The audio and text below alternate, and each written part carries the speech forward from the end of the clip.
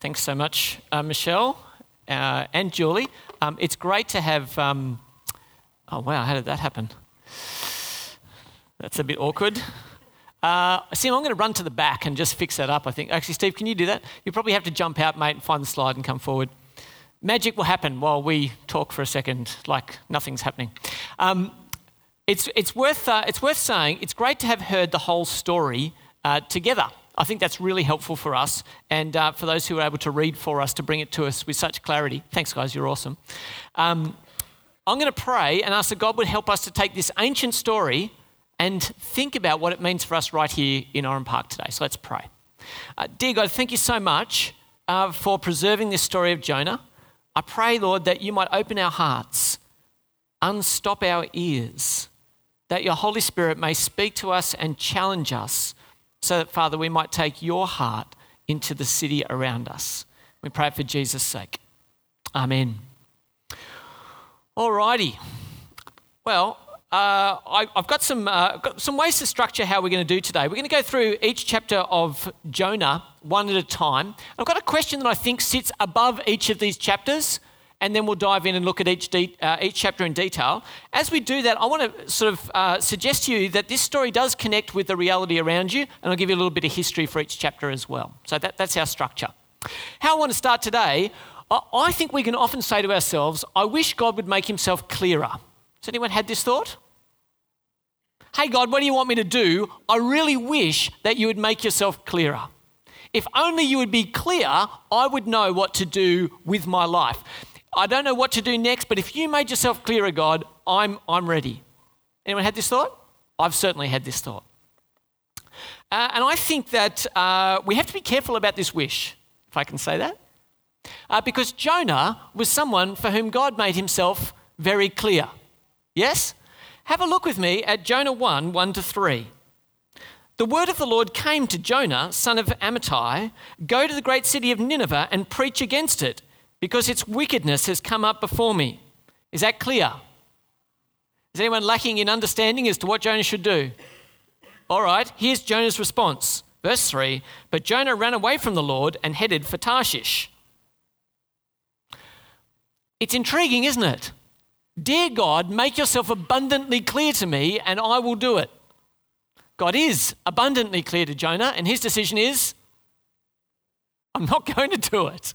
I'm not going to do it. That's the premise that sets up the whole of this story today. And I want to show you where it fits in our Bible timeline. So Old Testament, New Testament here. Here's us up the end there before the new creation and Jesus' return in judgment. Jonah fits in about here where the kings are in Israel. We actually see him turn up outside of the book of Jonah in 2 Kings. And we see him talking to this king, Jeroboam II. And he brings a word in accordance with the word of the Lord, the God of Israel, spoken through his servant Jonah, son of Amittai, the prophet from Gath Hepher. Great name for a city, incidentally. This puts us around 780 to 750 BC, which is when Jeroboam II ruled. Why do I tell you that? Because I think we are so familiar with the book of Jonah in our kids' Bibles, yes, some of us are anyway, that we've decided it's all about smiling whales and cannot have any possible connection with the real world. Yes?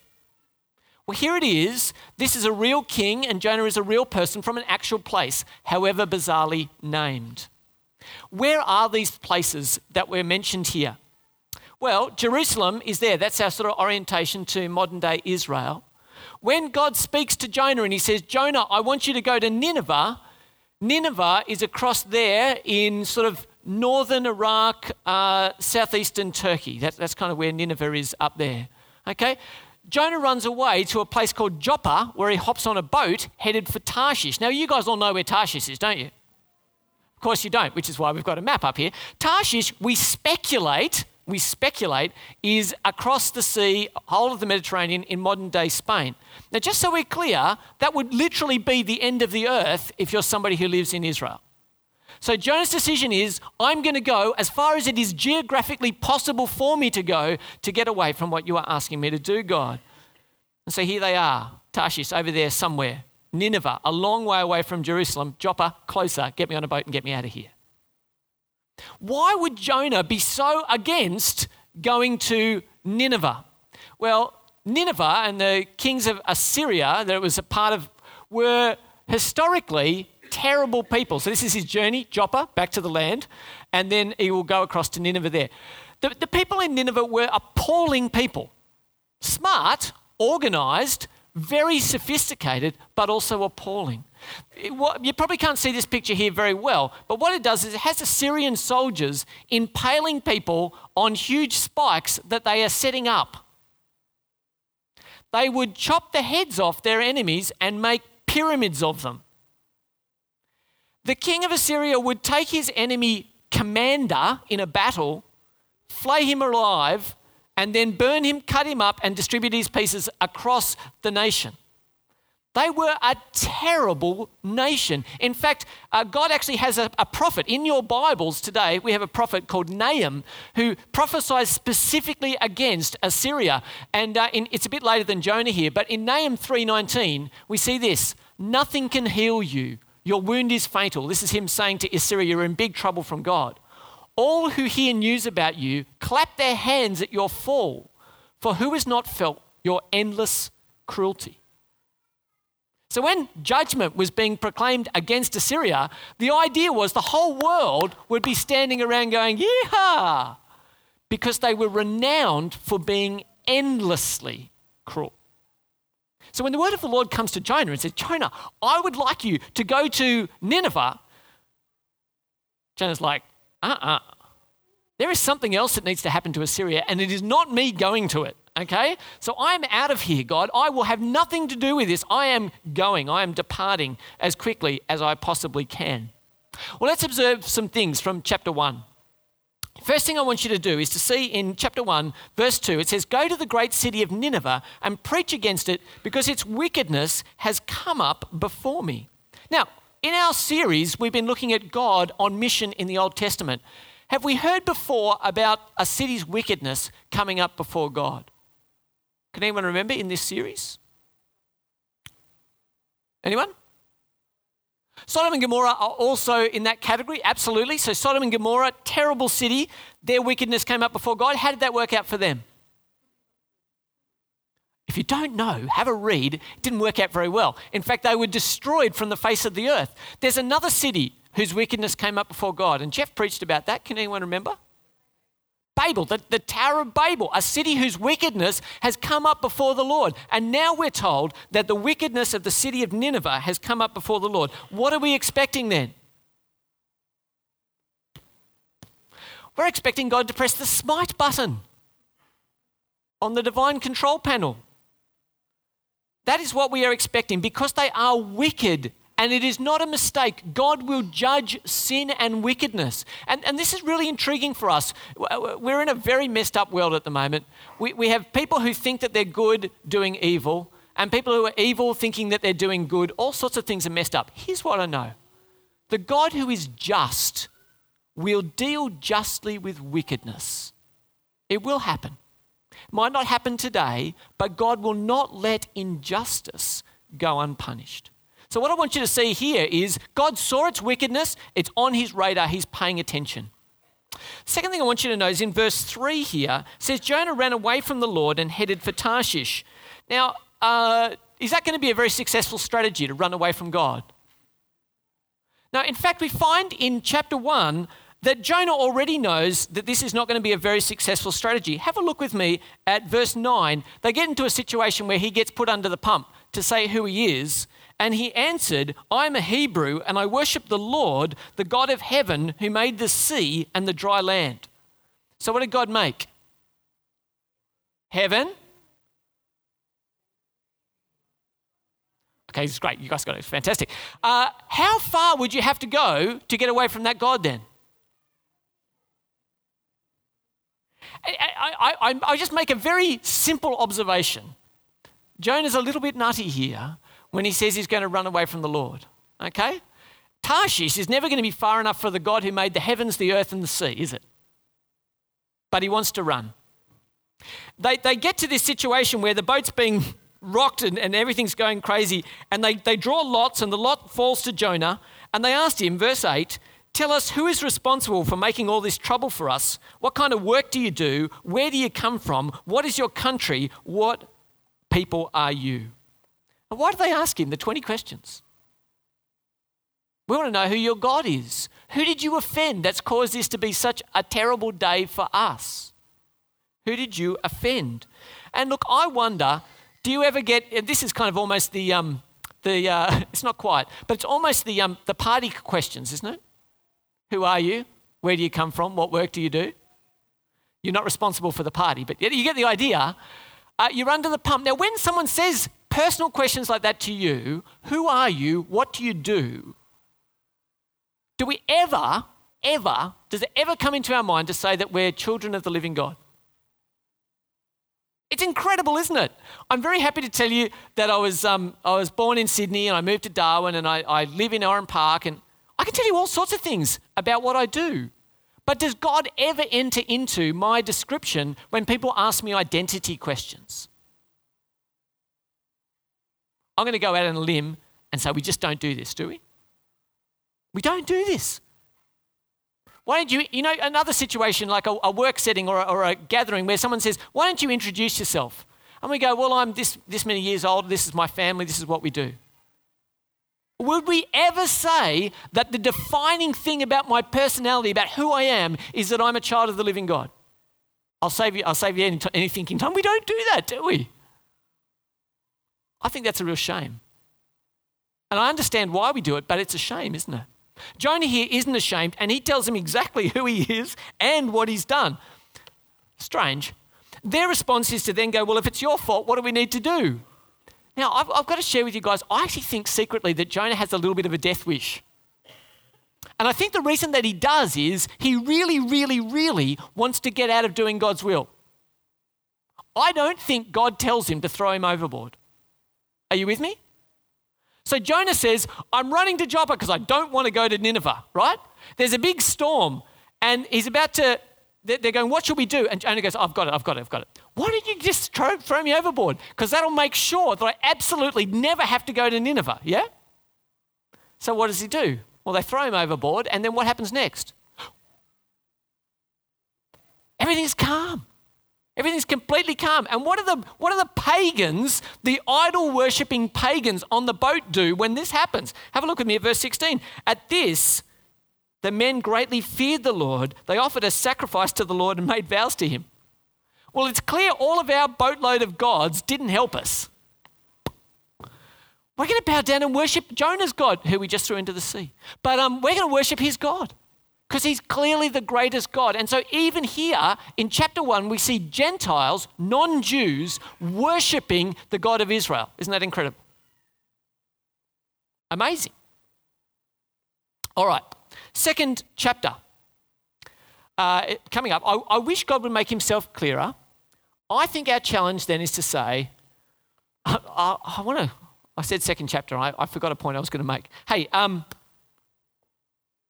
Matthew 28, does anyone know this chapter of the Bible? It's at the end of Matthew's account of Jesus' life. In Matthew 28, Jesus finishes his last words to his disciples. He finishes by saying something. Does anyone know what he says in Matthew 28? He says, "Go into all the world and make disciples of all nations, baptizing them in the name of the Father, the Son, and the Holy Spirit, and teaching them to obey everything that I have commanded you." Was Jesus giving them tips for young players? Was he giving them some nice advice? He was commanding his disciples what they must do. I wish God would make himself clearer. What did Jesus say? Go into all the world and make disciples. Who's that for?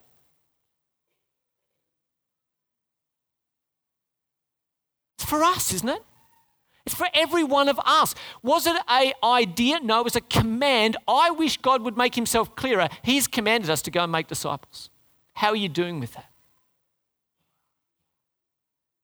I want to ask, where are you running to avoid giving the message of new life? Where are you running to avoid giving the message of new life? All right, chapter 2. God, if you save me, then I'll. Anyone had one of these moments? It may have been in personal sickness and injury. It may have been in deep grief. It may have been being overwhelmed by pressure from work. But you've had one of those moments. I've certainly had these moments.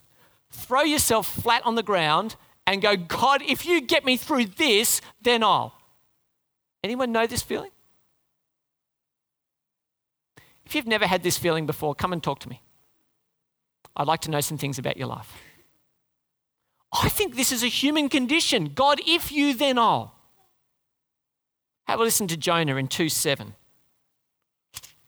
In 2:7, when my life was ebbing away, I remembered you, Lord, and my prayer rose to you, to your holy temple. When my life was ebbing away, I remembered you, Lord. I finally turned back to you, God. When I worked out that it was all coming to an end, I decided, guess what? God, I'm on your side. I'm with you. Save me. Save me. It says that he sent a big shark. Yeah, I mean a big fish. If you read the kids' books, it's always a whale, yes? The smiling whale, the really happy whale. I don't know where you go inside a whale. I don't know. I don't know where you go inside other fish either. It says big fish, by the way, not whale, big fish. But the Israelites weren't really into sea creatures, so it just means thing in sea. Here's a Mediterranean fish that I just thought was big enough, yeah? This is a basking shark. I don't think I've ever come across. I just went big fish, Mediterranean. Here we go. This is what comes up. Okay, so basking shark. Can you see the diver next to it? Okay, now here's what I'm saying to you. It was a basking shark. Rubbish. I got no idea. The Bible doesn't tell me. I want you to know there are big fish in the Mediterranean. And if someone was to go inside it for 3 days, it would still need a miracle. This doesn't prove anything. All I'm saying to you is there are large creatures in the sea, and the God who's able to calm a storm could send a large creature to look after Jonah. Let's have a look at some observations from chapter 2. I love that Jonah wants to run away to Tarshish to get away from God, but he knows he has prayer reception inside a fish under the earth. Are you with me? How awesome is that? God, I've got you on the phone. I know I'm inside the belly of a fish under the water, but you're the God of the heavens above, the earth and the sea. It's incredible how faithful he is at that point, isn't he? God, you've got me. You hear me. You'll get me. Extraordinary, I think, in chapter 2. Secondly, to the roots of the mountains I sank down, but you, Lord my God, brought my life up from the pit. Jonah is saying, I have gone beyond what is possible for humans to survive. I am at the roots of the mountain in water under the ocean. I am beyond all human help and hope. And I can almost promise you that no Israelite would be able to swim, okay? So he wasn't kind of doing backstroke and kind of praying to God at the same time. He was absolutely sunk to the bottom. He said, I got down to the roots of the mountains under the ocean. And he says, there, you, God, brought my life up from the pit. And what I want to say to you this morning, if you don't know Jesus yet and your life is in the pit and you think, I do not know how I could come back to him, there is no depth you can sink to that he can't save you from. There is no depth you can sink to that he can't save you from. That's extraordinarily encouraging. Wherever you are right now, he can meet you there and save you. Thirdly, those who cling to worthless idols, it says in 2:8, those who cling to worthless idols turn away from God's love for them. The God who is there loves everyone, even the idol worshipper. I do think idol worship is a great description. I actually think it would be good for most of modern Christianity, actually. Just spelled a little bit differently. IDLE, yeah? Idol worship. We're not passionately involved, are we? Anyway, that's a little aside. We're not passionately involved. We're idly worshipping God. We'll get around to it a couple of hours on Sunday morning. Thanks, God. We'll just check in. But here it says that those who worship idols, those who actually throw themselves prostrate before things of wood, he says, turn away from God's love for them. God loves even the idolater and wishes them to turn back. And we've just seen that happen up on the boat above Jonah. Fourthly in this, I just want you to see how utterly in command God is in this account. Not only does God send the fish to swallow Jonah, God sends a fish to swallow him, to carry him, and then to vomit him onto dry land. I think this is a wonderful picture. Unfortunately, there was a very tragic story just the last couple of days of a beached whale. Did you catch up with that? And I think they had to put it down last night or something. Anyway, here's the thing. Jonah's out at sea. He gets thrown into the water. The fish swallows him. That's all good. And then the fish navigates around. It could have vomited him out at any time, right? I don't know how tasty Jonah was, right? But it vomits him out at exactly God's place on dry land. He is returned to dry land. I just think that's wonderful grace of God, and it shows God is utterly in control in this story here. So I said that we'd think about some of these statements. God, if you save me, then I'll. What I want to say to you this morning, and I want to do this carefully because some of you might have been quite foolish in the things that you pledged, but I want to ask, what have you vowed to God that you need to keep? What did you vow in a moment of desperation to God that you need to keep? I can honestly say that I don't know, but I reckon some of you right now do know, and I wonder if you should. Because he saved you. All right, does anyone know who this guy here is? Someone tell me. Someone call it out. Comey, James Comey, he's the head of the FBI. Former head of the FBI, thank you, very good. Helpful correction. Right now, he's testifying before the Senate about what Trump did or didn't do. I'm not entering into the politics. But if you lose your job, right, okay, you're a pretty dangerous animal. I would think putting the head of the FBI offside is the most unwise thing I've ever heard in my life. But anyway, smarter minds than I are working on it. But what I want to ask you is, what would you do if you had nothing to lose? I reckon Comey's in exactly this position. He's got absolutely nothing to lose. And he's actually a very powerful person, I think. So what does it look like if you've got absolutely nothing to lose? In Jonah 3:4, we see a man who got saved from the sea, has got nothing to lose. In Jonah 3:4, it says, Jonah began to go a day's journey into the city, proclaiming 40 more days and Nineveh will be overthrown. See, in the end, God's word comes to Jonah again, and he goes to Nineveh. And Nineveh was indeed an impressive city. Here's a picture of the city of Nineveh. An impressive city. Do you remember at the end how many people it said were in it? 120,000. Just Googled it this morning. How many cities in Australia have more than 100,000 in them? Only 15 cities in Australia are bigger than Nineveh. Isn't that extraordinary? We're in 2017. We've got all sorts of reasons why technology enables us to build big cities. And there's only 15 cities in Australia today bigger than Nineveh was then. Big city, powerful empire. So Jonah obeyed the word of the Lord. Can you see how obedient Jonah is now?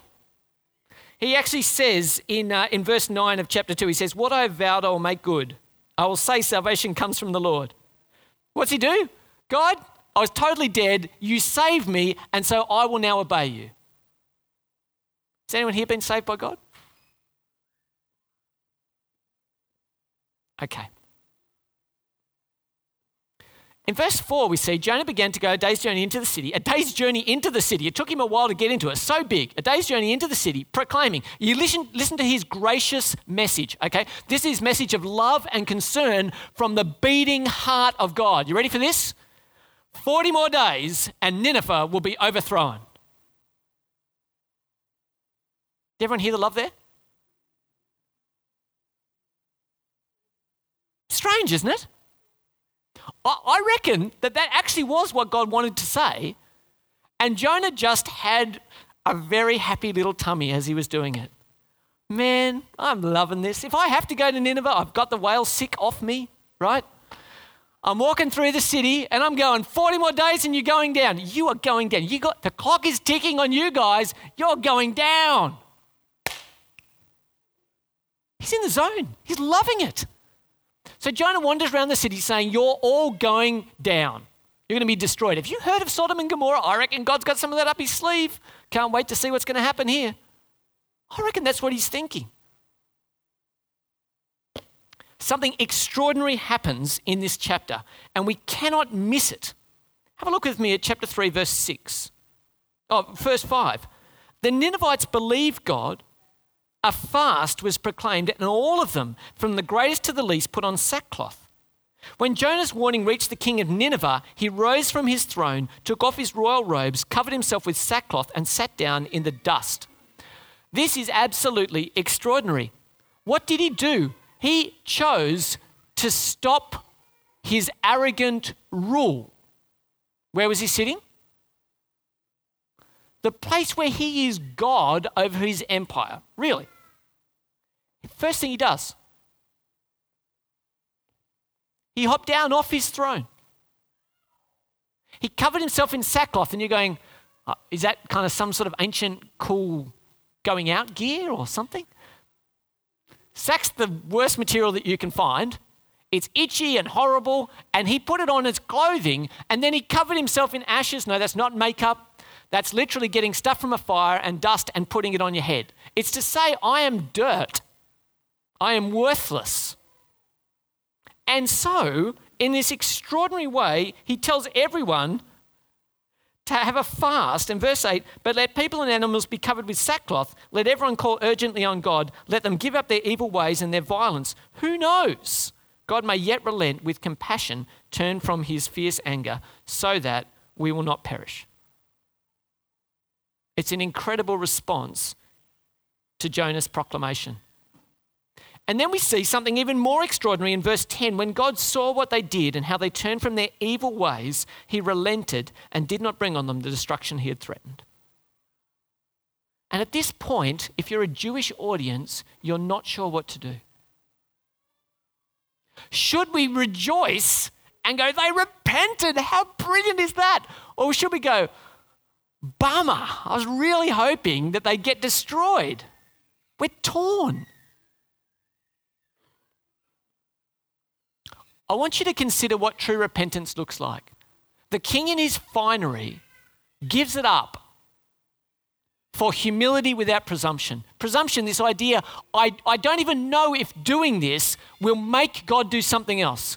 So he sits there, isn't that a brilliant picture? He sits there in sackcloth and ashes and he says, I'm not even sure if God will be compassionate enough to save me, but I need to repent. I need to give up my pride and my arrogance. Can I say to you this morning, that is the heart of repentance. Hop off the throne, cover yourself in sackcloth and ashes, and do not think you're even owed forgiveness for doing it.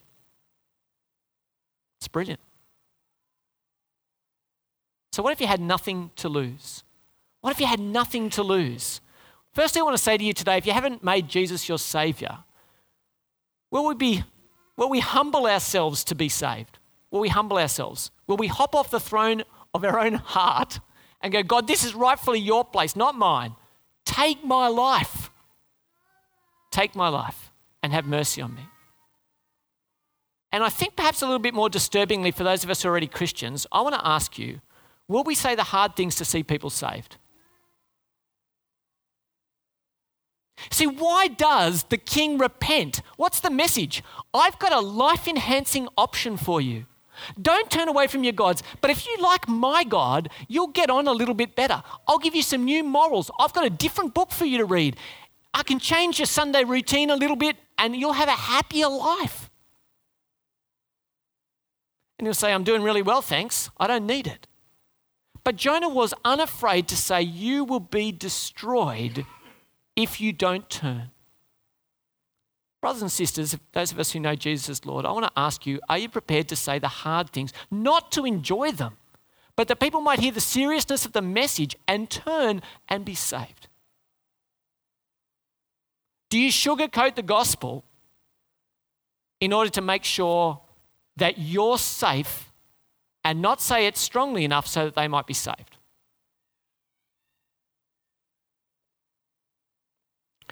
There's a fourth chapter here. Oh, sorry, I'll go back. Let's have a cup of tea, coffee. When we're in the coffee shop, we kind of look at the world and we go, look, so Trump's not doing a really great job at the moment. If I was in Trump's seat, this is what I'd be doing. Has anyone had this thought? This is what I'd be doing. Easy, right? I love the West Wing. Anyone here a fan of the West Wing? Brilliant, brilliant. Anyway, the West Wing shows me if you sit in that chair, The world is so much more complex than you thought it was. The coffee shop solution that says, hey, we should just, why don't they just?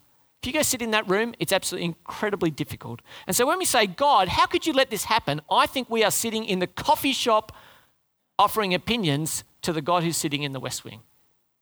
Incidentally, God doesn't sit in the West Wing. He's not political, and he doesn't necessarily love America more than any other nation. Are we clear? Okay, good. All right. You get the idea though, yes? You get the idea.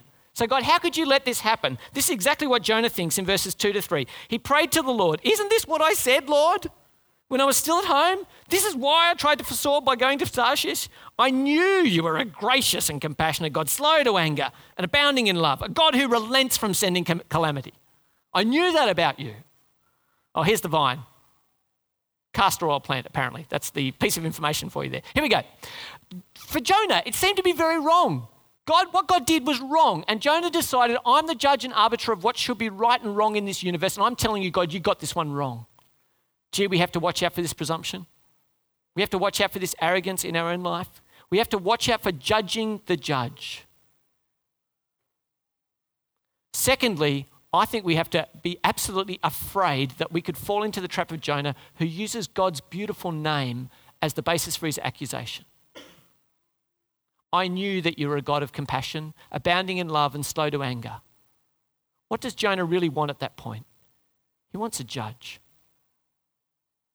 What did Jonah want when he was in the belly of the fish? A merciful Saviour. And right now, he's holding God to account for being a merciful Saviour to people who repented when he enjoyed that grace himself. Brothers and sisters, we have to be careful not to rush to wanting God to be judge and forgetting that we have needed and depended on his mercy ourselves. The Lord God wanted to teach Jonah a lesson, and so he gave him a plant. And Jonah was very happy about the plant. He seems like such a child, doesn't he? Can I encourage you? I'm going to stand with you for 1 second, and we're all going to have a laugh at Jonah. Isn't he funny? He's such a child. This is us.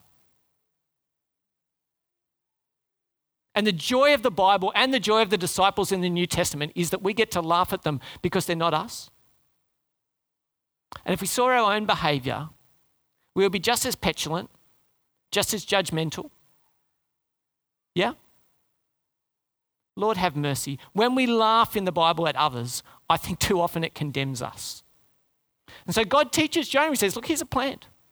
And the plant grows up and he's very, very happy about the plant. Remember how amazingly in control God is. Fish, plant, storm, worm, wind. God's got this whole thing sorted out. And then when Jonah gets angry at the plant, do you remember what he says? Do you remember I told you he had a death wish? I'm so angry I could what? Die. Yeah, Jonah. Go to your room, 3-year-old. I'm so angry I could die. And then God kind of puts him on his lap, I think, and says this.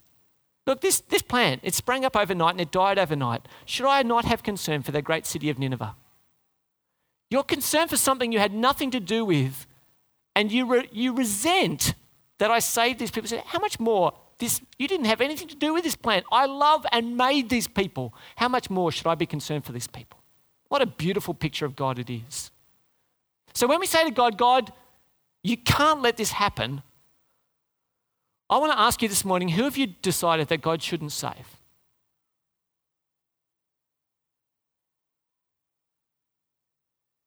Who's unworthy of his grace in your mind? Who would you gladly proclaim 40 more days and Nineveh will be destroyed too? Lord, have mercy on us. Soften our hearts. Help us to see again that we have been saved.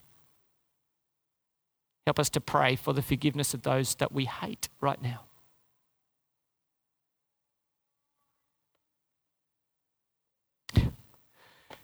In